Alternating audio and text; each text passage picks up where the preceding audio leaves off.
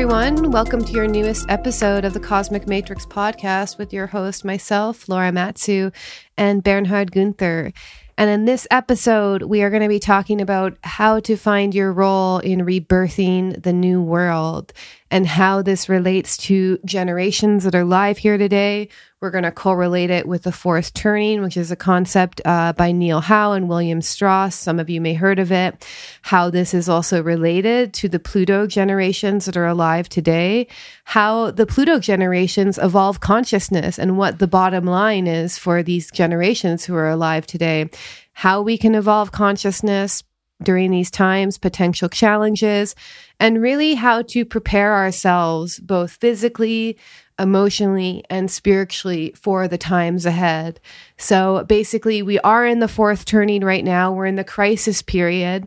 This started, according to Neil Howe and William Strauss, at 2008.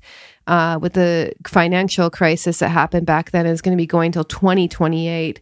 So we're really in critical times right now. And I think it is really important that we understand that we each have a very unique role to play in evolving consciousness during these times. And rather than get worried and focused on the fear and the crisis and the doom and gloom, really understanding the deeper patterns at play here, I think will really help people ground themselves during these times. So before we get into all of that, I want to make a quick announcement about the next Embodied Soul Awakening program that we have, which is our 12-week online group coaching program in psychological and spiritual self-work with Bernhard Gunther and myself, Laura Matsu. So the next enrollment or the next round is going to start July 25th until October 15th. And if you want to apply for that, just go to www.thetimeoftransition.com. Again, that's thetimeoftransition.com. And just learn, you can learn more about the course and apply there. And I just want to make a note because we've had a few emails lately about people asking us about in-person retreats. So for those who don't know, Bernhard and I actually first started out doing in-person retreats in the jungle in Peru, and then all the kind of craziness happened and we switched it all online. So the answer is yes, we are being open and kind of in the beginning stages of seeding the ideas of having in-person retreats, most likely in the upcoming year. But we are going to change the game a little bit, and we aren't going to be working with people in person retreats anymore unless they go through our program, our Embodied Soul Awakening program, mainly because we want to go really deep in the in-person retreats. And this is all a prerequisite actually for going deeper. So if you're waiting for our in-person retreats to open up again, you haven't taken our course yet, I highly recommend you jump on this next round. That's going to be the next opportunity. And then we'll give the announcement probably a couple months in the future whenever we have things more planned and solidified.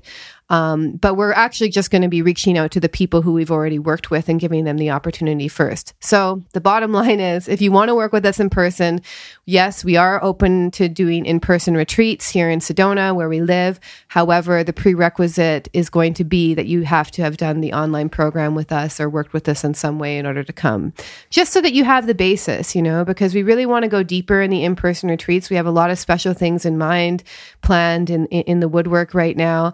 But we found that the in-person retreats are way more effective if there's already a solid basis in shadow work of understanding your early childhood, your basic kind of psychological issues. So we really want to make sure that people have that foundation. So again, if you want to work with us, our next round for Embodied Soul Awakening is July 25th to October 15th.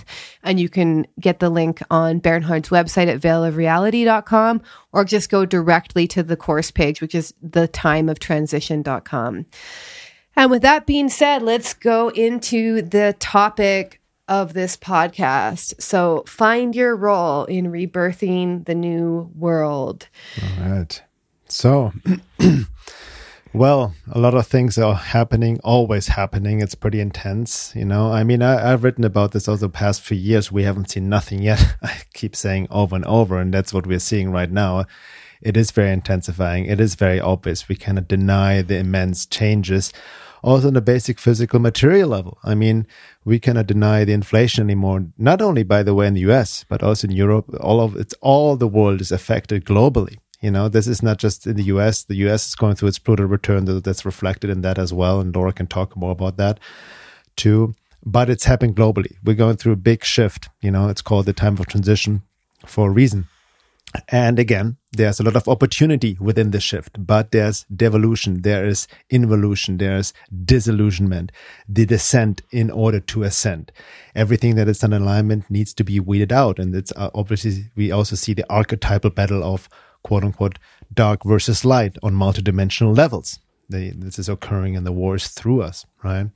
But yeah, we cannot deny the financial crisis, economic crisis, market crashes, cryptos down and under. A lot of crypto people, everybody's freaking out.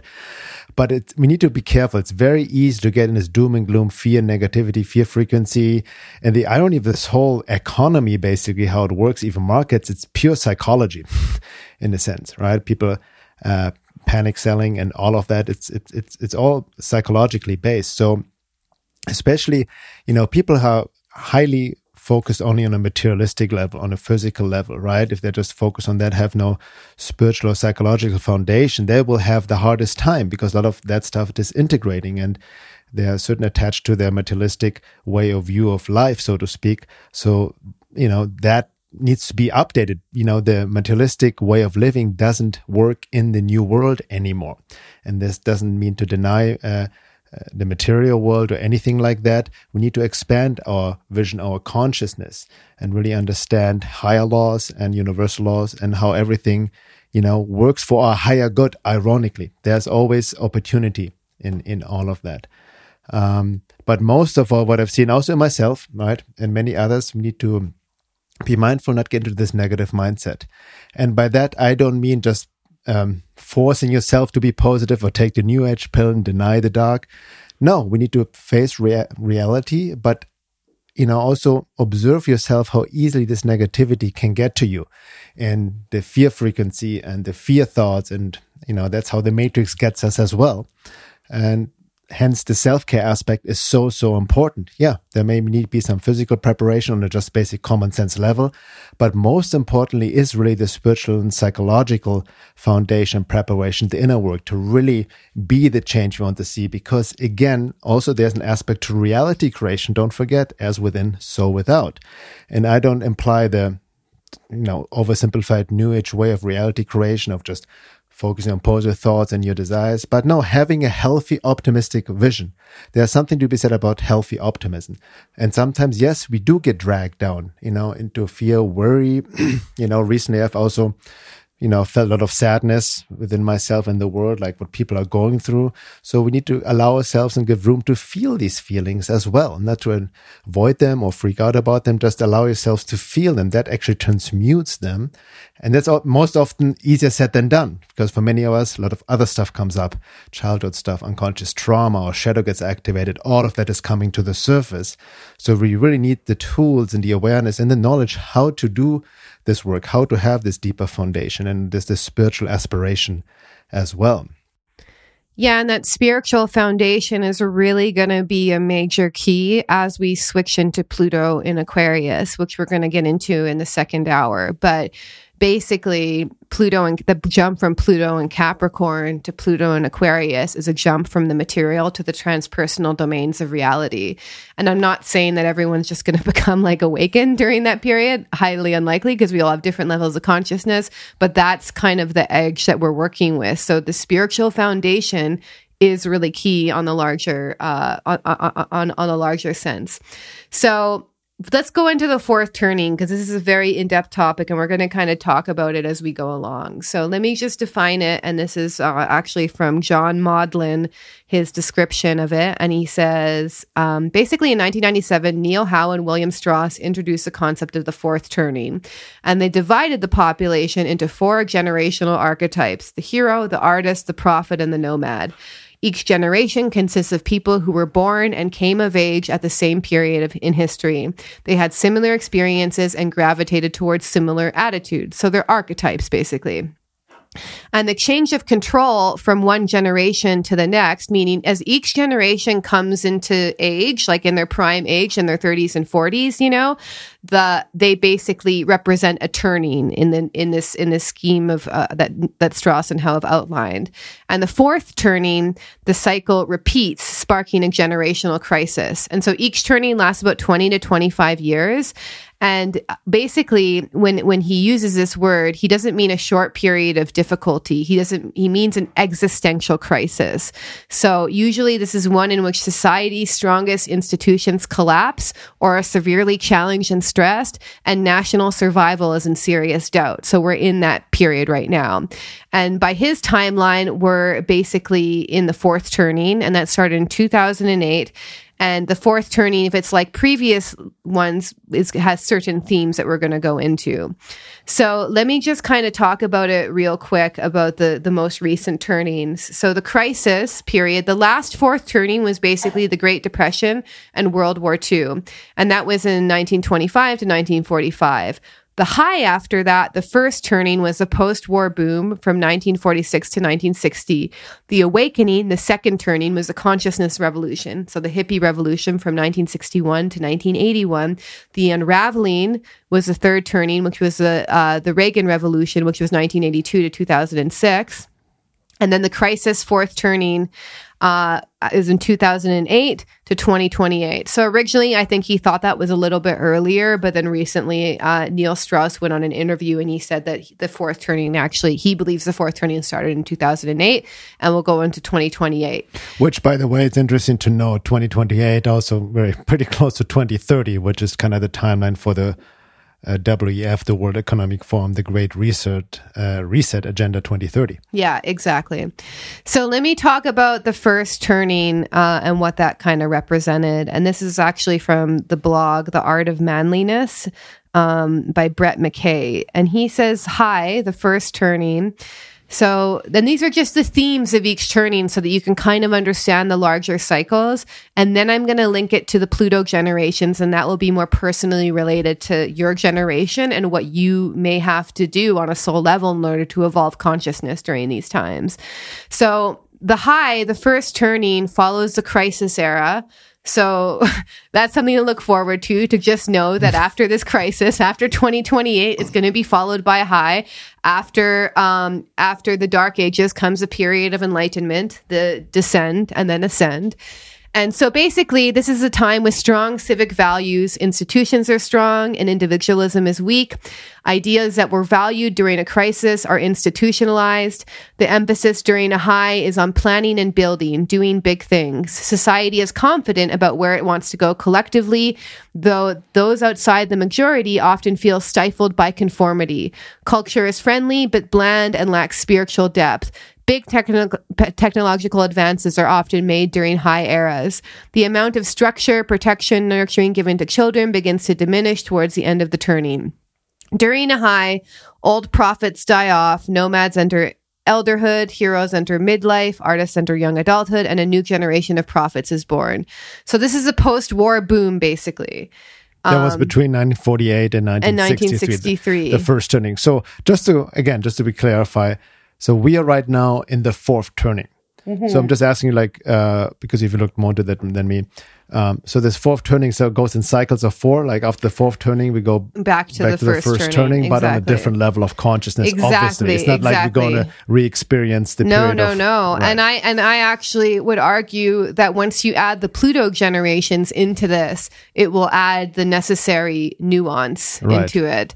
So anyway, let me just go quickly through the other turnings, and then I'm going to talk about the fourth turning. So the awakening is the second turning, and the focus of society shifts from building institutions to developing an individual's inner life. So new social ideas emerge during this time, and experimentation with utopian communities is common. Members of the coming of age prophet generations are often at the forefront of the spiritual awakening during second turning eras.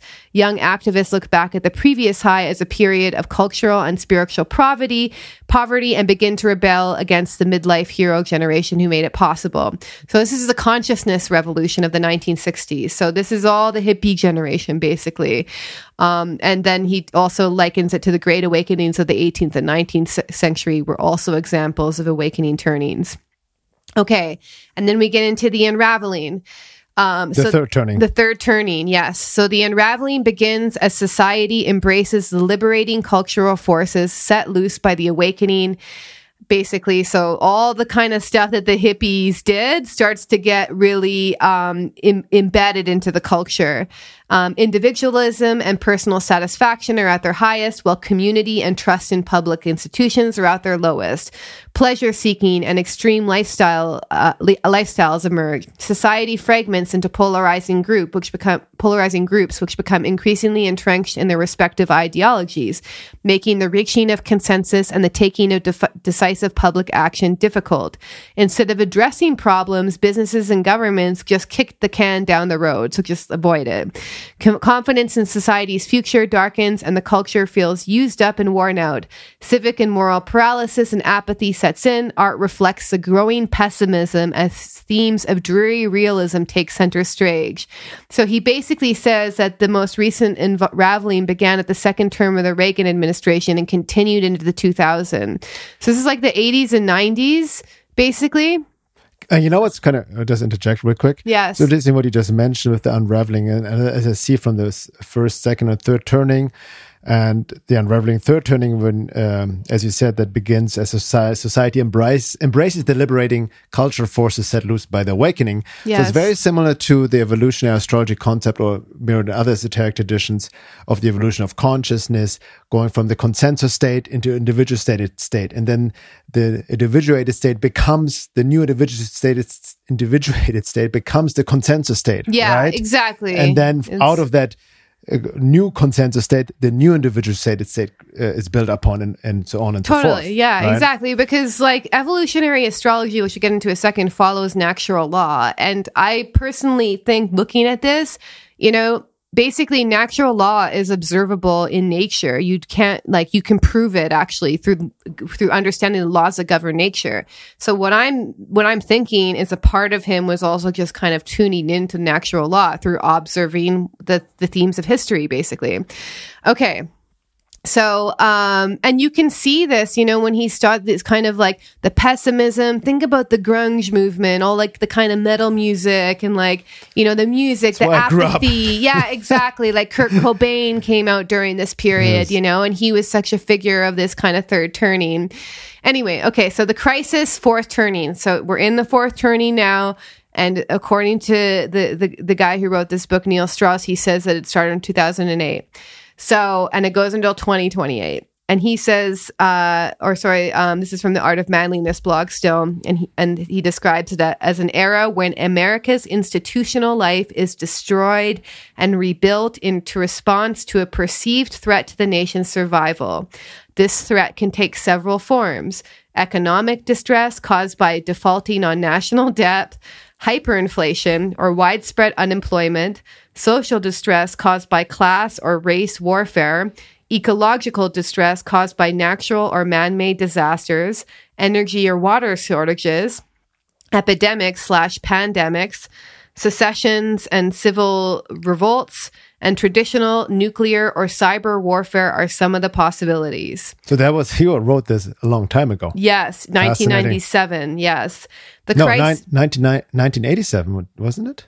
I believe in 1997, no. Oh, 1997, yeah, you're 1997, right, yeah. Sorry, yeah. Go ahead. Okay, so, so going back to it. The crisis can be caused by one large threat or by many little things that society failed to deal with during the unraveling finally coming to a head.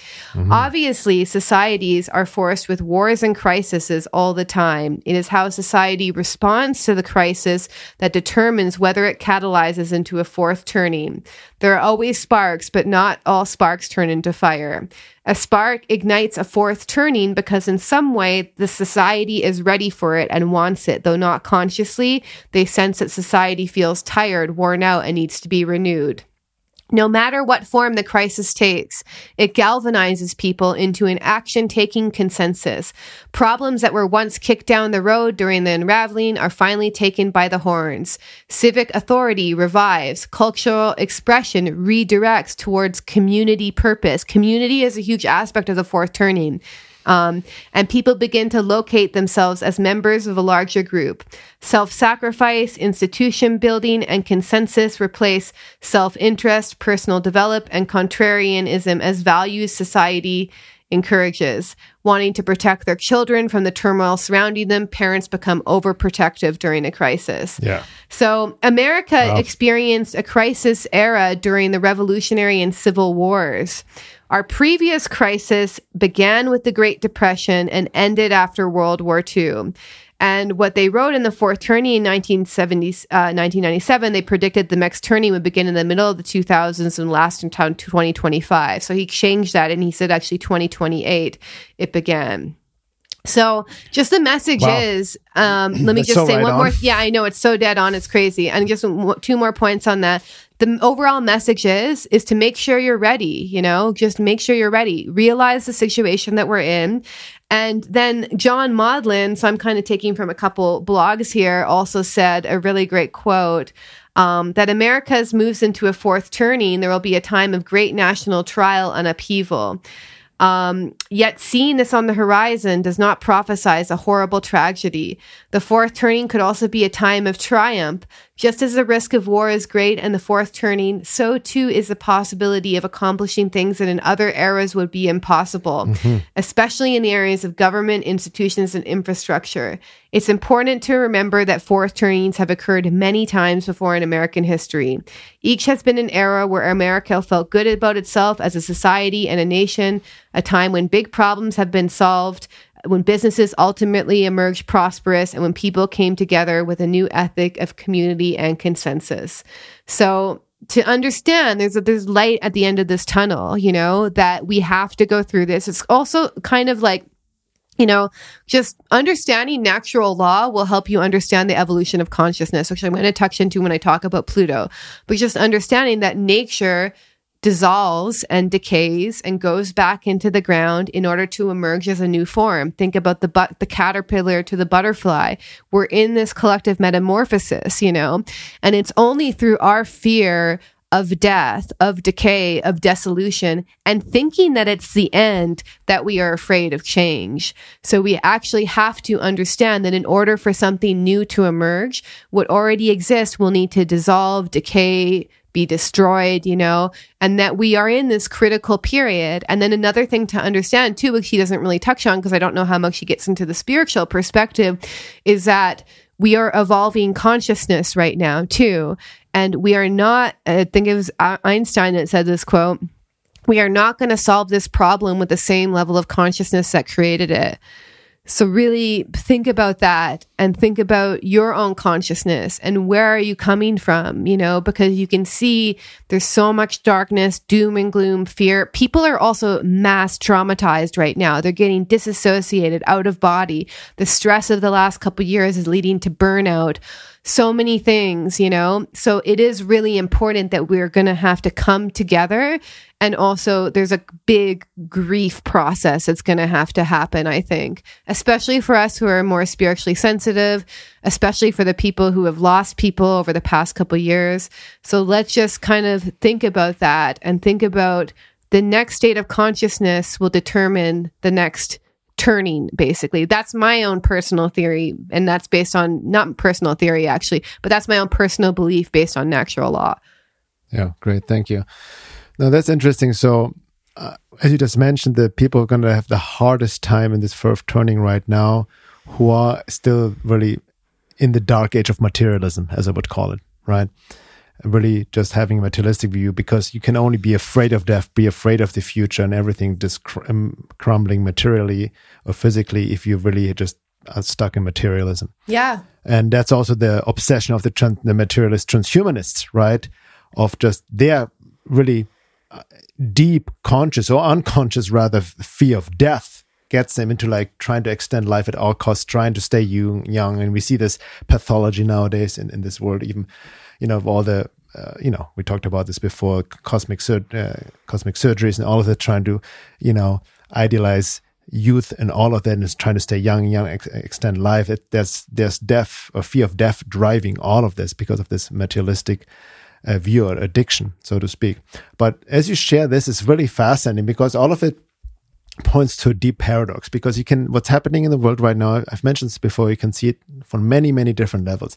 And I would also argue right now with this fourth turning, it's even more intense than the other turnings before because of the Pluto return of the US. Number one, and what's happening collectively in light of the time of transition, and a bigger shift that's happening that hasn't happened maybe in previous turnings. So it has the same blueprint, but there's something even bigger occurring, I would say, on that level, which probably also ties into Pluto and Aquarius. But what I want to try to hint at, or what I want like to address is, we can see it right now, what's happening in the US. People blame Biden, right? Let's go Brandon and all of that. Right? Although we all know he's just a puppet for the deep state and all of that. He's not really in charge and whatnot, but still the blame, and Trump maybe was in the way of it. But when we look at these cycles, what's happening is also inevitable from a much higher perspective. Yeah. All empires have their time, of rise and destruction. Look at Rome, look at Atlantis, look at the Asian Persian Empire and all of that. Yeah. And we see this now happening within the US, and it's mirrored in these archetypal cycles, be these fourth turnings, be this in the cycles of the ages, as shown through various esoteric traditions, the yugas, for example, and all that. It goes also in light of evolutionary astrology, on the Pluto generations and all these cycles, but everything goes over cycles, or what you said, also the natural law, even the Hermetic principles, right? The principle of rhythm, of polarity, everything is swinging to one side, then over to the other side. And it goes in a spiral more up and down. But the key point is also, or look at from the law of ascent and descent. We have to disintegrate in order to rise again and build something new. Yes. But like you mentioned, there's also a big opportunity right now. That's what people forget. What you addressed there as well. And I was watching. I forgot what it was. YouTube with the guy from Valuetainment. Patrick Bet David. Yeah. Something like that. I like him. I like his attitude. He's a very wealthy businessman, but he talked about these times as well and these opportunities, and he made an interesting correlation. He showed about all the recessions over the past years that happened, especially around 2008. In those recessions, actually, very successful businesses were built. Right? They were started. That's when exactly they were started. Like was Airbnb, Uber, and other startup companies. They were created in the midst of a recession. Yes, and that actually links in with this Dane Rudyard quote, where he talks about that you have to plant the seeds of the new world in before the destruction happens, basically. Yeah. Because when it's almost like if you don't plant anything in winter, you don't have anything for spring. Yeah. So that's kind of what we need to focus on.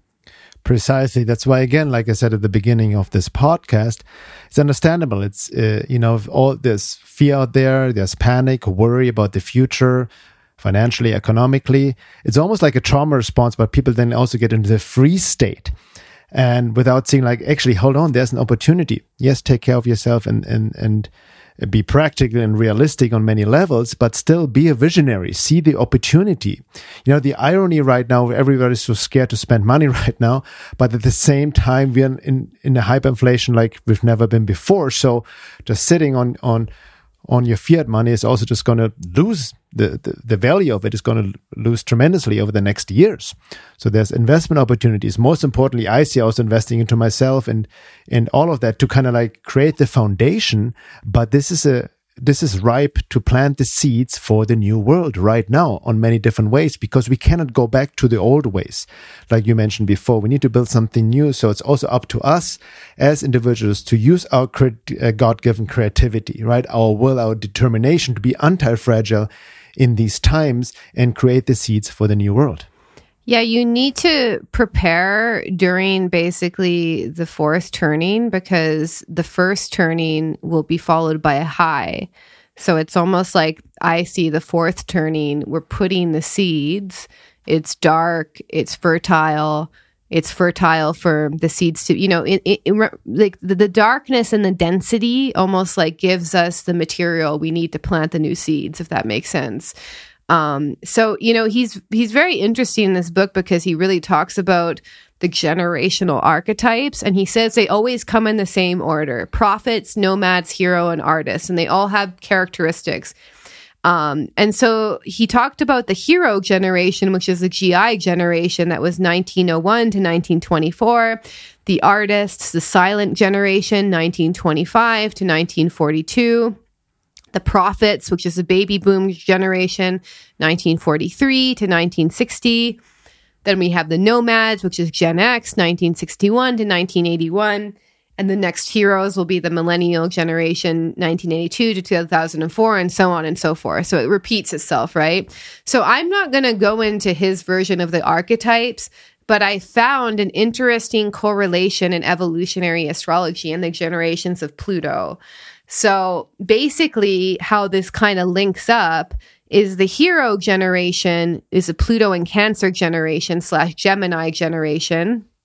The artists are the Pluto and Cancer generation to the Pluto and Leo generation. The prophets are Pluto and Leo to Pluto and Virgo. Nomads are Pluto and Virgo to Pluto and Libra. The next heroes are Pluto and Libra, Pluto and Scorpio, and Pluto and Sag. And the next artists, Pluto and Sag, Capricorn, then on, right? So this is just kind of my correlation to it. So now I'm going to talk about how this links into evolutionary astrology and how this is personally relatable to you based on your Pluto sign. So before I get into it, I want to go over some basic principles of evolutionary astrology and why it is important to understand these in order to understand the concepts that I'm about to go into. So evolutionary astrology is based on natural law and natural science, meaning it's observable in nature. You can correlate it in nature. You don't need to believe in it in order for it to be real. It's happening already. So it's really important to understand that astrology does not determine life. It reflects the life cycles of nature. So it's not determining things. It's reflecting something that's already in existence in natural law. So you can actually observe and correlate the truth of astrology in any natural process in nature, basically, in life itself. It goes actually in line with the natural Hermetic principle, as above, so below, as within, so without. Yes. Right? I think the biggest misconception of people who don't know astrology, or that have also bought into the many oversimplification distortions of astrology over the years, especially since it has become more quote-unquote mainstream, the New Age has distorted it, that, like you just said, it's not deterministic. The planets don't impel you to do anything. They're not external of you. They're more a reflection of deeper collective and personal psychic processes. It shows potentialities, not actualities. I think that's the key thing. So natural law is basically guided by two main principles. We've touched on it. There's involution and evolution. So evolution and involution. Involution is about endings, destruction, dissolution, dissolving of current structures. We're both evolving and involving all the time. And then evolution is change. It means a transmutation of one form into another. And then there's two types of evolution. There's cataclysmic, which is like sudden, fast, and then there's slow and steady. And ultimately, the soul evolves from ego into soul and then back to source. And the whole point of Pluto in the chart is to eliminate all desires until only one desire is left, to return to the divine, to unite with the divine, basically. But the main thing is I think the spiritual misconception we have is that in order to unite with the divine, you just become an ascetic and you just pretend you don't have any desires. But the more tantric perspective, which we talked about on many different podcasts before, is that if you deny your desires, it actually prolongs them. It actually suppresses them into the unconscious, and it creates a complex, and it actually makes it stronger. So we want to actually look at the unconscious desires that the soul has came in here with, seen by Pluto, because they're clues to what the soul is looking to evolve in this lifetime. So Pluto in your chart represents your soul's core emotional and psychological concerns. And these core and emotional and psychological concerns have been going on for multiple lives. So your Pluto placement represents both, something that you gravitate towards, and also something you may be exploring for multiple lifetimes. And basically the opposite sign and house of your Pluto placement points it's called the polarity point, represents the archetype your soul is looking to evolve towards. So we are all generationally evolving consciousness in some way seen by the Pluto archetypes. And there is a specific reason why each Pluto generation is here right now during the fourth turning. Basically, we all have a certain role to play in evolving consciousness. And before I get into each archetype and what it means, I just want to preface this with that your Pluto, I'm just going into the overall Pluto generations, which are anywhere from 8 to 20 years. Your Pluto is also going to be in a house as well, which you could only really find out through actually doing your astrology chart. We do go into this way deeper in the course. I give everyone their Pluto placement, house, and sign, and I do astrology readings with people in the course. So I'm not open for public readings, but I do in the program. If you want, you could always just Google evolutionary astrologers and try and find someone who resonates with you. But just so you know, I just want to preface this that I'm giving a general reading based on the generations, and there are going to be particularities to you and your chart as demonstrated by house and aspect. Yeah. I want to just note on that as well, because in our program, Time of Decision and Body Soul Awakening, which is really a lot of material, we have a whole section on evolutionary astrology that goes even deeper on what Laura just talked about, for everybody to get a basic understanding. Because I want to just point that out, evolutionary astrology has helped me tremendously over the past few years as well. And it gives you a better, quote unquote, almost objective understanding, not only of yourself. It's not personality. A lot of astrology focuses on personality, but your deeper soul lessons and soul purpose, even karmic lessons, past lives, and all of that. And the way we structure in our course, as Laura said, gives certain insights to everybody's chart based on all these placements and aspects, but really giving also more practical advice and practices, bringing in the psychological somatic work, the spiritual work, the esoteric work practices, embodiment practices, and all of that helps you to work with that on a more practical level. And it's not just intellectual knowledge. Exactly. So we're going to start by talking about the Pluto generations alive today. And for the sake of time, I'm going to start with the Pluto and Leo generation. And I'm not going to, even though there's some Pluto and Cancer people alive today, the youngest of them are 83. So I'm sorry if you're a Pluto and Cancer person, but I'm going to start with Pluto and Leo for the sake of time on this podcast. So this is basically anyone born between 1937 to 1957. If you're born like within that year, you want to Google it and check out the exact dates and find out. But from 1937 to 1957, this archetype includes you. So these people come of age during a high period, basically. And the sole desire for this generation was creative actualization of the self. And I think a kind of good person to think of in this generation was Steve Jobs. Is like tremendous creative energy. He linked it with something that was socially useful, a bit narcissistic, definitely from rumors about him, had a total like God complex, was a bit like a king, that's also a Pluto and Leo thing. But the bottom line for this generation is to explore this idea of creative self-actualization. So they're just here to kind of shine their creative gifts and show it to the world, So this is actually the kind of hippie generation as well. Were born and come of age during this period. So the hippie generation came of age during the high period. So that's what we want to understand. So Pluto and Leo were born between 1937 and 1957, and they came of age, meaning their prime age during the high period. So a lot of these people have influenced culture that we're seeing now. So the hippie movement, Steve Jobs, and there's really just this needing attention and acknowledgement with this placement. This placement is also known for like narcissism and narcissistic wounding even. So you see actually the hippie generation, they were very focused on self-actualization, and a lot of them actually ended up being almost like too self-focused, too narcissistically focused. It's just fascinating to see it in that light, actually. What is the saying tune in, drop out. Yes, Timothy Leary, and just make love, not war, and Exactly. just like don't care about. That was actually also got hijacked by the CIA counterintelligence program to destroy the anti-war movement, because they're just like, oh, who cares about anything? Let's just indulge in ourselves, right? Exactly, which was a core soul intention of that placement. But the shadow side is obviously of that narcissism, having this kind of king or queen complex, which can be overt or covert. That's why I said Steve Jobs is a good example, because he strongly had this creative vision, and then it got like too inflated, too high, So the main lesson for this is you must forget that all your creative energy doesn't belong to you. It's not part of you. You are maybe a channel of it, but it's not part of you, basically. You, yes. Exactly. And the lesson for this placement is actually in the previous archetype, in the Cancer archetype, is if you haven't sorted out your childhood stuff and learned how to be really kind of solid in a sense of self-esteem, then you're going to be constantly demanding reassurance and validation, basically. And that's where the narcissism comes from. So to really understand that no amount of external validation for your external gifts will be enough if you haven't had that basis within yourself, that emotional basis seen by the Cancer archetype.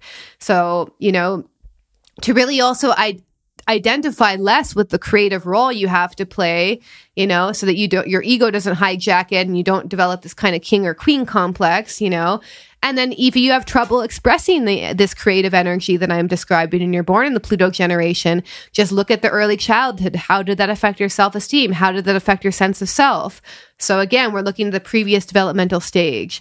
So basically, if the creative energy is blocked with this placement, or if it's over-exaggerated, so if it's blocked, it will be almost like this strong negativity, and that light will be very dim, and there'll be kind of like issues expressing the negativity. If it's kind of over extreme, it will be narcissism. So you kind of want to connect to that inner light, but without identifying with it, basically. And the number one evolution for this placement is to link their special destiny with something that's relevant to humanity, So the placement can actually kind of be disappointed again and again, and feeling like they're not getting the acknowledgement they desire or they deserve, because they're not linking it to something that's socially useful. So it's important to kind of find a higher order of meaning beyond the subjective experience of your own creative self-actualization, and link your creative energy to something that's socially useful to humanity. So once you do that, you'll actually find that people appreciate you more. And that's why Steve Jobs is a good example, because Pluto and Leo did something socially useful, did something that helped humanity, and he linked his creative gifts with humanity. So I just want to note too, that this archetype of the Pluto and Leo generation will also correlate if you have Pluto in aspect to your sun or Pluto in the 5th house. So that's only for the people who really kind of know astrology, so they can kind of apply that if you do have some aspects that are linked to the sun. So I'm going to go into one more generation, the Pluto and Virgo generation, and then we're going to do Pluto in Libra and Pluto in Scorpio, and then Pluto in Sag in the second hour. So for those who don't know, we offer a second hour for our podcast. I think it's about $11 a month, right? And you can listen to basically the whole second hour of our podcast, where often we go deeper and we go much more in depth about things we can't even say on the podcast. So if you want to sign up for the second hour of the podcast, go to veilofreality.com and you'll see it under the membership section. So Pluto and Virgo, 1956 to 1972. These people come of age during an awakening period. So this can also relate to if you have Pluto in the 6th house or Pluto and Mercury in aspect to Mercury, if you know your astrology chart. So the sole desire for this is to really humble yourself. It's about developing true humility through self-analysis, basically, in one word, or one sentence rather. So it's finding about like, how can I be useful to society? How can I offer something function to the collective? And you do this actually through purifying your own inner nature, through self-analysis and through looking at yourself and analyzing and improving yourself. And through this, you develop true humility, basically. But then the shadow side of this placement is people tend to use this ability to analyze, to break things apart against themselves. And this leads to being self-critical, a really strong inner critic, a pattern of negative thinking where you're just taking all the negative messages people have told you and like replaying in your brain until you beat yourself up, basically. So the point of the self-analysis with this placement is basically to gain a more objective sense of yourself and just improve your consciousness. So the problem if the inner critic takes over too much, or the Pluto and Virgo generation, is it gets to the point where it can be paralyzing, or it can just be this nonstop program. I'm never good enough. I'm not ready. There can be this problem of like emerging into the life that you're meant here to lead with this placement, you know?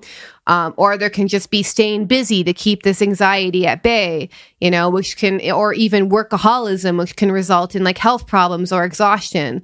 This is also a crisis signature. So sometimes with this placement, these people, this generation need to be pushed to a crisis before they really realize that something needs to be taken care of. A lot of these people with this placement come from past lives of Judeo-Christian backgrounds or very strict religious conditioning, which create this sense of like original sin, like I'm flawed, I'm defective, you know, there's something fundamentally wrong with me, I'm unworthy, basically. And this is coming from this almost distorted desire for purification, basically. And there can be this almost like strong inner critic because you could never be pure enough. You could never be good enough, basically. And the real, like the healthy side of it is self-observation, self-improvement, humility, striving for perfection, but realizing that you're human and you're probably never going to be as perfect as the divine is, unfortunately. And it's about developing natural humility, basically. And natural humility, not false humility, where you're like putting yourself down, when you're not overly pumping yourself up. So like somewhere in between being like, I'm human and I have gifts to offer the world and there's something great about me. I may not be perfect, but I'm always learning and growing. And that's what matters, basically. So, you know, again, this is about developing through humility. And the reason it follows the Leo archetype is because the Leo archetype kind of comes out in all its glory. Like, look at me, I have all these creative gifts to offer. And then the Virgo archetype kind of cuts it down a notch. And it's like, okay, you're both human and divine. Yeah, you have moments of amazingness, but you have moments of total terribleness too, you know? And to find almost a perfection in your imperfection and be a true servant or be a true service to others from a grounded place in a real practical way. And then the polarity point, meaning the ultimate evolution for this Pluto generation, is basically this 12th house Pisces archetype and looking at like compassion, universal principles like forgiveness. It's really important for people to learn with the Pluto and Virgo generation to learn how to apply forgiveness, acceptance, compassion, to realize that creation is perfect, whether it's disintegrating or in full bloom, to kind of see this holistic view of the universe, you know, and really forgive themselves for everything that they ever thought was wrong with them, and just kind of working with that and realizing that there's nothing wrong with you, you know, that the forgiveness you need to give yourself will release the shame that can kind of accompany the Pluto and Virgo generation, and just kind of understanding higher qualities. So, you know, universal qualities like faith, surrender, trust in the divine, you know.